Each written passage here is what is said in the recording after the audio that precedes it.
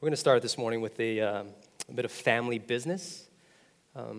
Pam and Neri Duarte are longtime international workers with Bayview Glen, sent from this church many, many years ago, and they've been working in Latin America for the Latin American Mission for many years, primarily in Costa Rica and Honduras. This past week, Pam passed away after a year-long battle with cancer. And so our hearts go out to this family, and I'm going to ask you to pray with me for them. Let's join our hearts together. Father, you are a loving and kind and gracious God, and even as we, as a church, have been praying for healing over Pam, we know now that she has been fully and completely restored and healed and is rejoicing in your presence, God. Father, we thank you that there is freedom in your Son, Jesus Christ, freedom from pain and disease and all of those things, Lord, when we see you face to face again. Lord, we pray for Neri, for Jonathan, for Andrea, who have lost a wife and a mom. God, would you just comfort them now in their time of need, in their time of loss, God, that you would be to them everything that they need. God, we love you, and we ask that you be with us now as we look at your word, as we seek to continue to worship you, Lord. Let your word fall upon our ears in a way that sinks into our hearts, God. Holy Spirit, help us to know you in Jesus' name. Amen. Happy New Year. It's good to be here, 2018. How many of you guys were around in Y2K? Do you remember what that is? Yeah? All right. Remember when we thought the world was going to blow up in the year 2000, and now 18 years later, I have 4 children, which is crazy. And we're here together worshiping, 2018. How many of you have made New Year's resolutions? Anybody? Lose weight? Exercise more? There was one year I resolved not to eat French fries for a year. I actually made it 8 months. It was pretty awesome. How many of you have committed to reading the Bible? Reading through the whole Bible this year? Anybody out there? It's a regular habit for some of you. Yeah, Fran's waving her hand. I know, Fran, for you. Yeah, for sure. I've committed to reading the Bible this year, but I've also committed my children to read the Bible this year. And I've done that by leveraging technology. Now, if you don't have a Bible reading plan, I suggest that you would just Google Bible Reading Plan 2018. There's a number of them that will come up. I'm not going to endorse any one in particular. The one that I'm using is in chronological order. It doesn't go from cover to cover. It kind of puts it into a context of when those books were written and how they fit together historically, which is fun. But I've been leveraging technology to get my kids to read the Bible. The way that I've done that is we already limit their screen time, all right? My girls especially, 12 and 14, they have phones. And so now in 2018, I said, aha, I'm holding your phones hostage unless you read the Bible, which is great. You can do things like that as a parent, right? But more than that, I've actually started a WhatsApp group with my girls and my wife. And so on there, we actually now begin to interact with the readings. And so they know that in order to have their phone, they need to have read it. And when they've read it, they give me a thumbs up on WhatsApp. And I know that they've done the reading. I'll ask them some questions. What do you think about this? Right? They'll ask questions to me about what does this mean? And so we're now interacting over WhatsApp around the Word of God, which is really tremendous. And so parents, I would say, hey, that's a freebie. Go and take that. You don't have to pay me for that idea if you want to get your kids reading the Bible. But all Bible reading plans seem to start in Genesis, right? No matter how they lay it out. You start in Genesis. And the words in Genesis are very familiar to all of us, right? In the beginning, God created the heavens and the earth. And the earth was without form and void. And darkness was over the face of the deep. And then God said, let there be light. And there was light. In the beginning, there was nothing. And God spoke creation into existence. His words brought forth the heavens and the earth, the sun, the moon, the stars, grass of the field, trees, birds, fish, animals, humans. His very words bringing things into existence. His utterances materialize. The book of John starts in exactly the same way, with the same words. In the beginning was the Word, and the Word was with God, and the Word was God. He was in the beginning with God. All things were made through him. Without him was not anything made that was made. In him was life, and that life was the light of men. The light shines in the darkness, and the darkness has not overcome it. God speaks salvation into being. But this time, his word doesn't simply materialize into things, it materializes into the person of Jesus Christ. His word has taken human form and entered into history. And so Jesus, who is the living word of God, has come into the world. He has moved into the neighborhood. And Jesus himself, who is God, also speaks and things happen. Jesus says, forgiveness, and forgiveness comes. He utters judgment, and there is judgment. He speaks healing and illumination. He speaks mercy and grace. He speaks joy and love. He speaks freedom and resurrection. Jesus speaks. He who himself is the living word, and things happen. That is the beginning of the book of John. And it is to John that we return after about a 6-month hiatus. Anybody remember the last time we preached from the book of John? What month it was? It was July. It was July. Okay, so I'm gonna clear the cobwebs from your brains. Let's do a bit of review. Let's return to our series called Believe, a Journey Through the Gospel of John. And we find the purpose statement for this book in John chapter 20, verse 31. He says, but these signs, we'll talk about that in a sec, these signs are written so that you may believe that Jesus is the Christ, the Son of God, and that by believing you may have life in his name.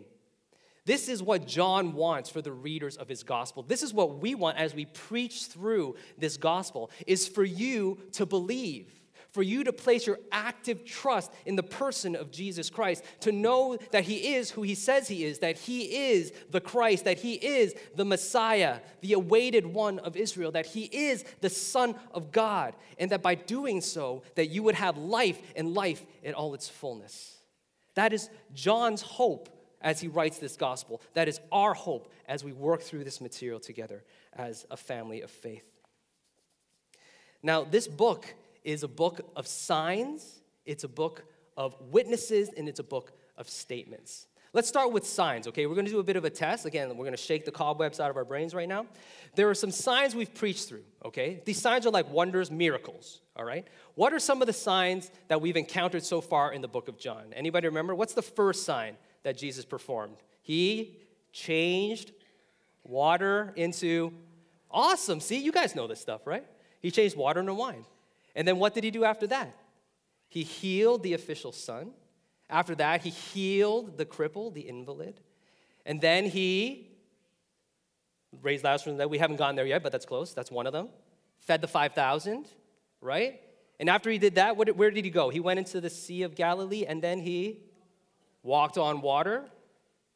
Great. He healed somebody else. So there are 7 signs. There are 7 signs, there are 7 witnesses, and there are 7 statements, okay? 7 witnesses. I'm not going to test you on this.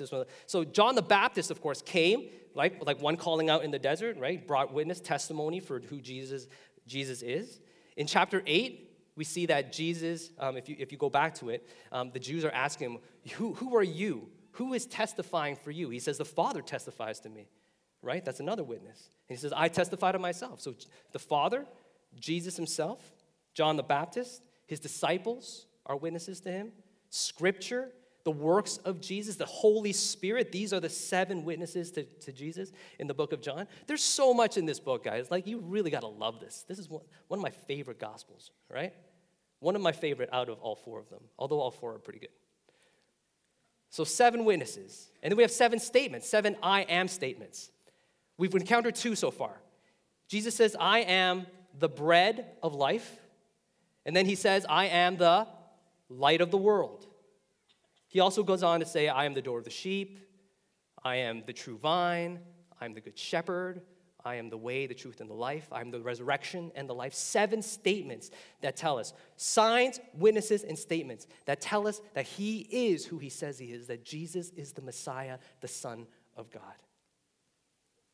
So the book of John is evangelistic in nature. It wants us to put our active trust in Jesus Christ. But not only that, it wants us to go deeper. There's this depth in the teaching that we encounter in the book of John that wants us to grow into a rich and well-informed faith. If you saw that bumper earlier on, that little video that comes on before we preach, you see that plant is growing, leaves are coming out, flowers. The next one that you're going to see is going to have like fruit. This is our hope, that not only do we all come to know salvation through our Lord Jesus Christ, but that we begin to grow in faith and know him more deeply.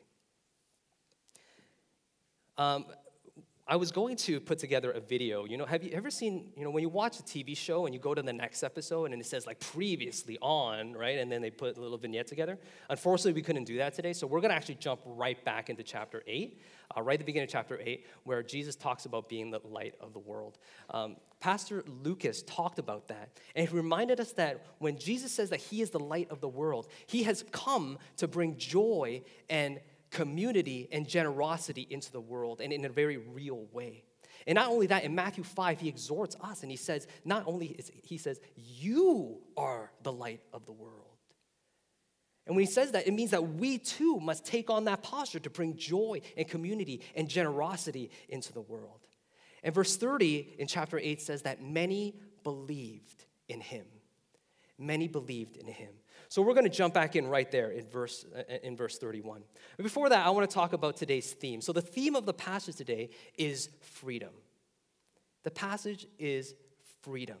Now, I don't know about you, but whenever I think about the idea of freedom, especially the word freedom, what I hear in my head is Mel Gibson from Braveheart, William Wallace shouting, "Freedom!"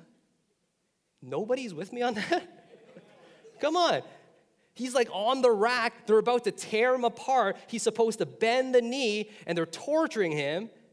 And he's on his deathbed. He's dying. They're going to tear him apart, And he's whispering something, and the guy who's, presiding over it doesn't know what he's saying. So he leans in close. And what does Mel Gibson say? Say it with me. Freedom! Freedom, right? Man, I remember there was...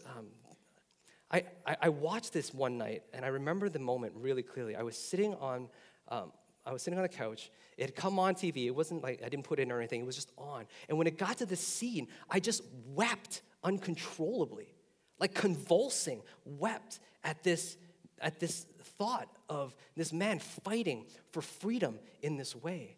I mean, we see it all over the place, right? I mean, like we're... in movies especially, right? Your freedom from aliens. Everybody wants freedom from aliens, right? I mean, okay, maybe you don't watch movies the way I do. Freedom and aliens is a real thing, all right? DC villains, all right? Freedom from one-dimensional DC villains. Are you with me on this one? Some of you are. All right? We want that. But freedom and slavery is really at the heart of human experience. Freedom and slavery is at the heart of human experience. Just hear me out. Listen to this, okay? You think that slavery was abolished, right? Human slavery is alive and well today, right? Sex trafficking, you have menial labor. I mean, my wife and I and our family, we lived in a country where you'd have this group of people who would come to this country to carve a better future for themselves, to make enough money to send home to their families. They enter in the country, they get sent off to work, carted off, their passports are confiscated from them, all right? They're shuttered into these places where they're not free to come and go. That's slavery. That's modern day slavery. It's alive and well. There's enslavement to sexual assault. Maybe some of you feel enslaved to disease, to cancer maybe even. But a lot of our experience of freedom and slavery is existential, right? I mean, how many of you feel like you're enslaved to the job that you're in? How many of you want to be freed from that? How many of you want to be freed from your mortgage payments or your student loans, right? There's a sense of slavery there. Maybe it's some of the relationships that you're in. You feel like you can't break free, you can't get away. There's a sense of slavery and lack of freedom. Maybe it's an addiction that you have. You can't shake it off, whatever that addiction may be. The myriad of things that we can be addicted to in this life. Maybe it's anxiety. Anxiety is reaching epidemic proportions in our society today. It's enslaving minds, mental illness. It's out there. Maybe it's in here. Freedom and slavery are at the heart of human existence and human experience. It's this experience of slavery and freedom is really universal. And so it's important that we take a look at what the Bible has to say about it, what Jesus has to say about it. And so we turn to verse 31, chapter 8. So if you have your Bibles, please feel free to open that up to John chapter 8, verse 31. We're going to go through that to 47. There's a Bible in the seat back in front of you. There's free Wi-Fi in the building, so if you want to connect, maybe jump on the Bible app that you might have on your device. Feel free to do that as well. But that's where we're going to be. John chapter 8, verse 31 to 47. We'll start with 31. So Jesus said to the Jews who had believed him, "If you abide in my word, you are truly my disciples." This abide in my word, we've come across this word abide before, right? Abide means simply to rest and to remain. There's this sense that, I really love this word.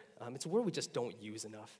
Abiding is like soaking, right? You ever take a really hot bath and you're soaking in there for like an hour and a half, 5 hours, I don't know, whatever it is, right? And you come out and you're like steaming. The heat like stays on you for like hours and hours, right? That feeling, being soaked, right? That's abiding, being soaked in the word. There's marinating, all right? Any Korean friends out there? Yeah? You guys, do you marinate your meat in pop, Sprite, Coke? This is what my Korean friends tell me, all right? There's this thing about the carbonation that really gets like, marinates the meat well. And so like abiding is like marinating, soaking in those things. Or steeping tea, right? Tim Hortons, you got the steeped tea, right? And all the goodness of the tea, the flavor comes out. That's abiding. And Jesus says, abide. If you abide in my word, you are truly my disciples, and you will know the truth, and the truth will set you free. And the truth will set you free. Truth is knowable through the words of Jesus Christ. And it is this truth that opens the door to the freedom that he offers. The words of God and the words of Jesus are a witness to who he is, that he is who he says he is. The Son of God, Christ, the Messiah. Let's keep moving. Verse 33. And the Jews, they answered him, "We are the offspring of Abraham, and you have never been enslaved to anyone. How is it that you say you will become free? I know that you are," okay, so can we go back to the last slide? How does that say that you will become free? So you have this group of Jews who believe, and they're like, "Jesus, you're talking about freedom. We don't have a framework for what you're talking about because we're the seed of Abraham." All right? We'll come back to what that means to them a little later on. We're going to actually jump a few verses down to 37. So we go to 37. This is Jesus' answer to them, to the Jews. He says, "I know that you are the offspring of Abraham, yet you seek to kill me because my word," there it is again, right? Word, his word is important. "Because my word finds no place in you." 38, "I speak of what I have seen with my Father, and you do what you have heard from your father." He's making the distinction very clear, right? My father, your father. We're going to see where this ends up a little later. It's going to be fun. 39, they answered him, "Abraham is our father." And Jesus said to them, "If you were Abraham's children, you would be doing the works Abraham did. But now you seek to kill me, a man who has told you the truth that I heard from God. This is not what Abraham did." And so the question here for us is, what did Abraham do, right? Abraham is the father of the Jewish nation. And what Abraham is known for is for his faithfulness and for his righteousness. He did righteous deeds.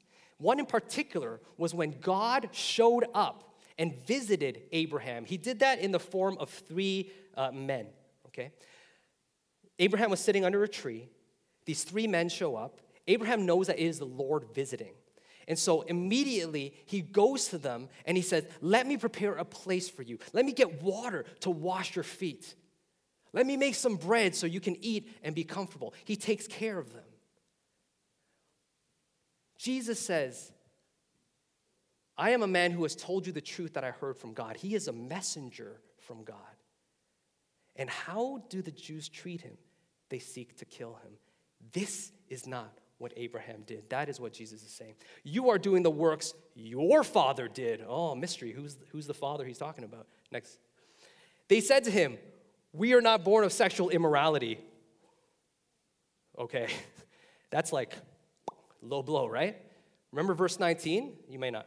Verse 19, they said, who is your father, right? They asked him. Jesus said, I come from my father, and said, who is your father? Because they know.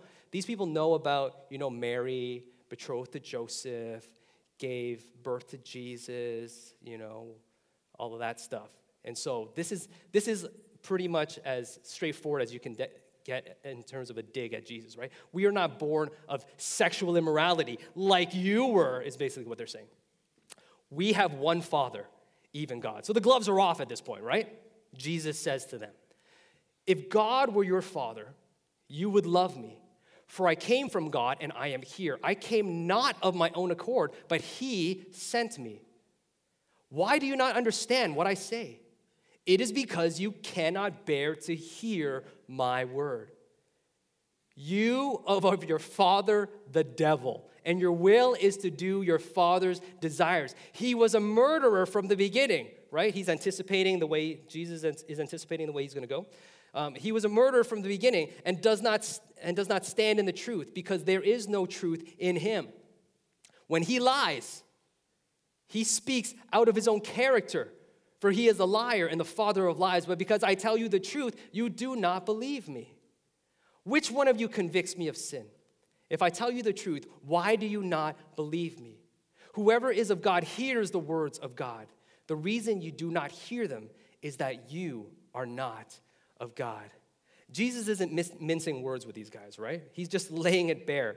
He's saying, you may be the genetic offspring of Abraham, but you are not the spiritual offspring of Abraham. You do not do the things that Abraham would do. You are not righteous. You are not faithful.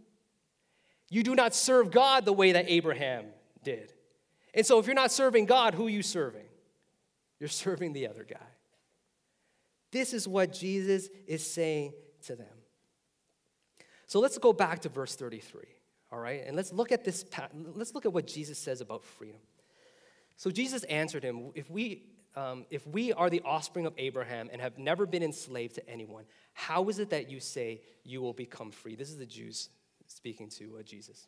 Jesus answered them, truly, truly, I say to you, everyone who practices sin is a slave to sin. The slave does not remain in the house forever. The son remains forever. So if the son sets you free, you will be free indeed. Jesus answers their question about what it means to be free. You see, these Jews are coming to him, and this is what they think. They think, out of all of the nations, God chose us, Israel. We are Ayin Ishon. We are the apple of his eye. We are special. We are entitled. What do you mean we're not free? We're the seed of Abraham. We've never been enslaved. Not true, right? Because they were enslaved by the Egyptians. But these guys are, dealing with fake news. I don't know what it is. Anyway, so here are these guys. And they think that because they are descended from Abraham, that they have right standing before God. And Jesus says, you're wrong. Partly because these Jews are confused about what Jesus actually means by freedom. They're confused about what Jesus means by freedom. Yesterday, I was having breakfast with my girls and my 4 children, and they were sitting around the table together. And the eldest, who's 14, Karis, says to her brothers, 2 more days of freedom only. And I'm like, what do you mean 2 more days of freedom only? She's like, yeah, we're going back to school. I was like, you're homeschooled. What are you talking about, 2 more days? What she means is that there's only 2 more days without the constraints of formal education. We do. We homeschool, okay? They actually do work during the day, despite what people might think. So she wants to be freed from the shackles of formal education. She wants to be free to do whatever she wants, whenever she wants, right? That's what she was free to do during this, season of Christmas, a holiday time. But is that freedom? Is that what freedom is? Exemption from external control? Is it exemption from external interference or external regulation? Is that all freedom is? Remember Elsa from Frozen? When she sings very famously, she says, "No right, no wrong, no rules for me. I'm free." Why don't you guys sing with me? Come on. Let it go. No, I'm just kidding. All right. Is that freedom? To be able to do whatever you want, whenever you want, without the shackles and restraints of people putting rules in your way? Or maybe freedom is simply the power to determine action without restraint, right? When I was a kid, I would come home, my sister and I would come home from school, right? 3:30, the bells ring, you walk home. By the time you get home, you get a snack. 4 o'clock rolls around, G.I. Joe on the one channel that shows cartoons, right? G.I. Joe was on at 4. 4:30 is Transformers. I don't remember the rest until my parents get home. But it's not like at 4 o'clock, my sister and I could be jostling and saying, "I want to watch Transformers. No, I want to watch G.I. Joe. No, I want to watch Rainbow Bright." That's not going to happen because there's only one show on TV. There is no choice. There is a restraint. Fast forward to today, my kids are sitting in front of the TV and it's like Netflix. What do you want to watch? No, I want to watch this. I want to watch that. And they're fighting. I'm like, guys, this is not freedom. This is enslavement. Look at you. Look at the way you're fighting with each other. See, this popular notion of freedom is, in fact, enslavement. To do whatever you want, whenever you want, and even more than that, to be whoever you want to be, to behave however you want to behave. That's not freedom. That leads to an enslavement. That leads to sin.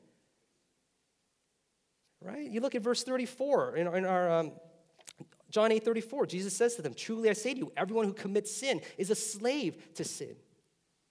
If we can do anything we want, I guarantee you're going to be sinning in some way. And when you sin, you're a slave to sin. Look at Psalm 19:13.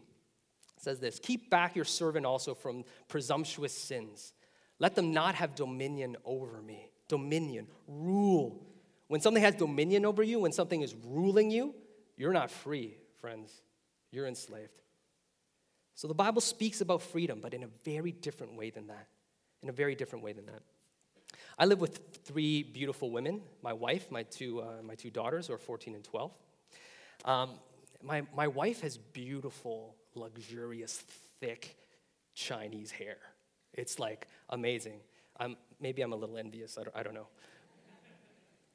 But it's amazing, all right? Like I think Solomon would say, her hair is like a flock of goats that leaps along the slopes of Gilead. That's what Solomon would say. And I would agree. Her hair is definitely like a flock of goats. And my daughters have inherited that hair. It's just as thick and luxurious, especially when they brush it. It's really nice. But when they brush it, what happens? It sheds. And it gets all over the place. It gets on the carpet. And who has to come along and vacuum it up? Yours truly. So I bring out the vacuum and I vacuum it up. And invariably, of course, the hairs, as long as they are, become entangled in the motorized bristle. Some of you know what I'm talking about. So it gets entangled in the motorized bristle. And then sooner or later, the bristle stops to move. And it stops cleaning. It stops being able to do what a vacuum is supposed to do. And so I come along, I have to take this thing apart. I have to cut the hair out and put it away and all that. And so finally, I finished freeing this vacuum from the junk and the debris, and it's ready to go. And I declare, I have freed the vacuum. And my 12-year-old comes along. My 12-year-old, who's like the smarty pants, cheeky little monkey in the family, and she'll be like, "Free, Dad, you say? Really? Is it truly free? Is it free to make slime?" And I would say, no. Nobody else here knows that reference about slime? My kids just it's slime all day, every day. Nobody else knows this? All right, maybe it's just my house. Homeschooled kids. Crazy homeschooled kids. So she says to me, is it free to make slime? I'm like, of course it's not free to make slime. That's not what a vacuum is supposed to do. A vacuum is supposed to clean. It has now it's been freed to clean. I have freed the debris from it so that it can do what it is intended to do. When the hair is removed from the bristles, the vacuum is freed from something for something. And so in faith, it is the same for us. Jesus comes and he frees us from something for something. And so there are hairballs in our life, right? There is debris, there is junk. There are things that need to be removed. What are those things? The primary thing, of course, is freedom from sin. Jesus frees us from sin. You see, at its core, sin is you trying to be God. Is you saying that I know better for myself what is good. And so even though God is supposed to take a central part in your life, you're kicking him to the curb. You're saying, God, out. I'm going to make decisions here. When I do this thing that I shouldn't do, it's because I believe that it's better for me and I know better than you. That at its core is what sin is. And that is really unbelief. Unbelief that you can trust in God, that he has your good in mind, that he knows better than anybody because he created you, he crafted you, he breathed life into you. So when Jesus frees us, he frees us from unbelief. Saying yes to Jesus is saying yes to his lordship. His lordship means I trust you, Jesus, to be everything that I need. Trusting him to redeem and to reconcile and to renew things in your life and things all around us. So there's a freedom from sin that Jesus brings. There's a freedom from the penalty of sin. Romans 6 tells us that the wages of sin is death, but the gift of God is eternal life in Christ Jesus our Lord. It is a gift. Eternal life there for the taking. We never need to gain God's approval. We only need to accept the gift that he has, that we no longer need to die eternal death because of Christ and the freedom that he affords us. Now, that doesn't give us license to sin, right? I mean, just because we are freed from the penalty of sin doesn't mean that we can go on sinning wherever we want, thinking, yay, I'm making it to heaven. That's not the point. What Jesus' freedom does not free us from is from the consequences of sin. So you notice that sin has a capital S here, right? So this is the sin that affects us all. This is the sin from the fall. There are sins, little s sins, that are the sins that we perpetrate, right? The sins that we engage in, that we do. And we're never going to escape that fully in this life. It's just by nature of the fall, right? And so in those sins, there are consequences that we experience in this life, whether it be consequences for yourself, whether it be consequences for your loved ones or the people around you. There are consequences to those sins. So we don't escape those. We're not freed of those. But I do want to say this, and I want to be careful when I say this, okay? Jesus frees us to make mistakes. I think the older I get, there's just this fuller understanding of the grace that Jesus affords us, that how costly it was that he died, how costly it was that he became flesh for us, and that he was obedient to death unto the cross, and the grace that comes with it. Now, I'm not saying that you can go and sin all you want willy-nilly. That's not what I'm saying. But I think we all make genuine mistakes. And after we make mistakes, if we can genuinely come back and say, God, I'm sorry, my desire is to go your way and not my own way, will you accept me? God accepts us. But when I say that in Christ we have the freedom to make mistakes, this is what I mean. I think there's a freedom from shame that tells us that we're not worthy to be accepted. I think Christ frees us from that. I think Christ frees us from a guilt that says we failed too much to be loved.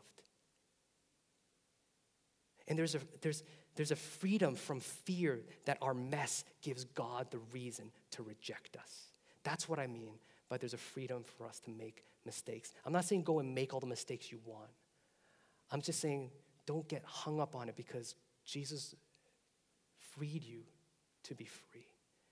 And God wants to draw you near to himself. And in that we find that Jesus frees us then to truly be ourselves. Jesus frees us to be truly ourselves.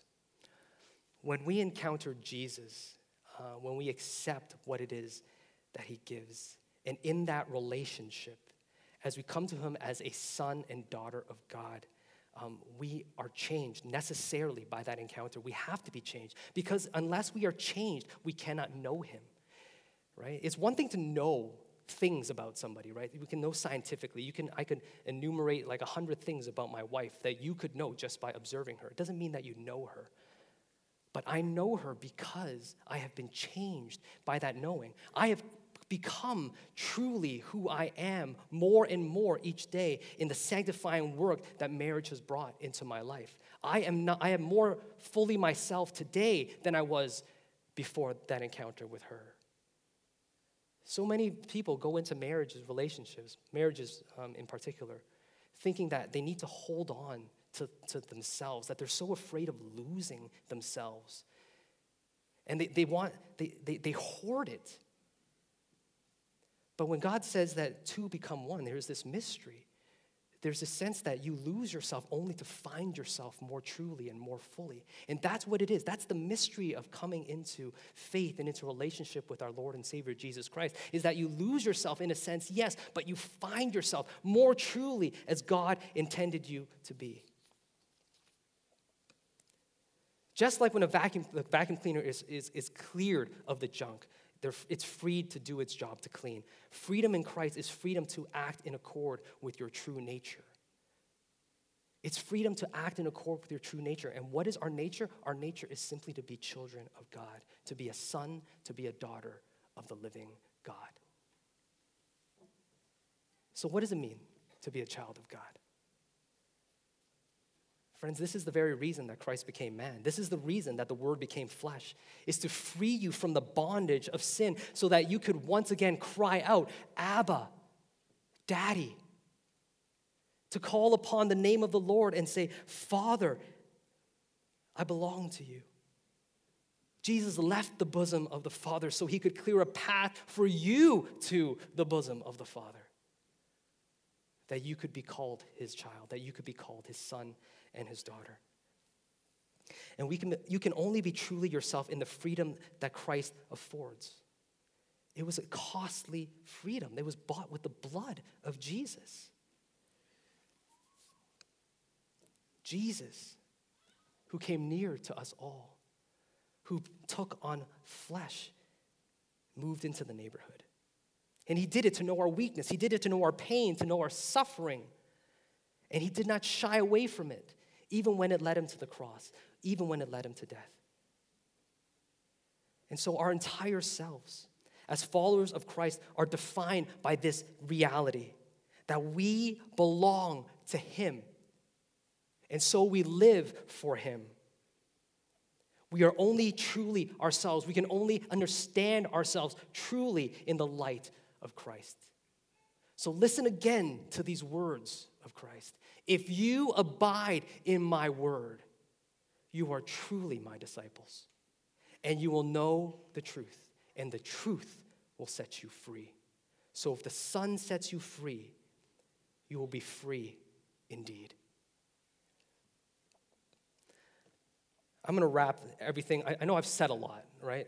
There's a lot there. But I'm going to try to wrap that up in a pretty little bow, everything that you've heard today. God called you into relationship. He called you into a relationship with him by incarnating himself, by putting flesh on himself. The Word has become flesh. And that same Jesus, by becoming flesh, moved into the neighborhood, and he gave himself. He gave himself sacrificially. He gave himself wholly. He gave himself completely and totally so that you could belong to God, so that you could be his child. And being God's child is simply being like Jesus. To be conformed to the image of our Lord. To be God's child is to be like Jesus. And what was Jesus like? Jesus was the light of the world. This light of the world that brought joy and brought community and brought generosity into the world. And so he's tasked us to be the light of the world. That we too are to become God in the flesh to those around us, in the neighborhoods that we already live in. That is what it's all for.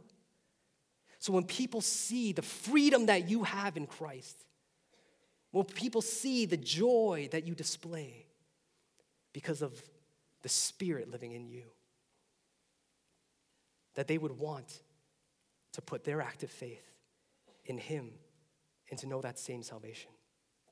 Friends, my prayer for you, for myself, is that 2018 will be the year that we step out in faith, that we step more fully into our identity as children of God, and to live more fully from the freedom that God has for us there.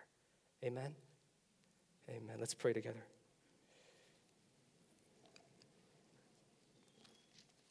Father, if we could have just kept on singing and kept on worshiping, God, I personally just would have loved that. I feel your presence here, God. I pray that you would continue to speak to us as we continue in worship, Lord, that you would minister to us, Holy Spirit, in this time and in this place, and that we would come to know you more fully, even as we are fully known, and that you would remind us, each and every one, of the freedom that we have in your Son, Jesus Christ, the freedom to be exactly who you intended us to be, agents of reconciliation, agents of your good news, the gospel, into the world. Lord, look upon us with favor, look upon us with mercy as we seek to live our days for you and make much of Jesus. In his name we pray. Amen. Would you please stand with us as we continue to worship God together?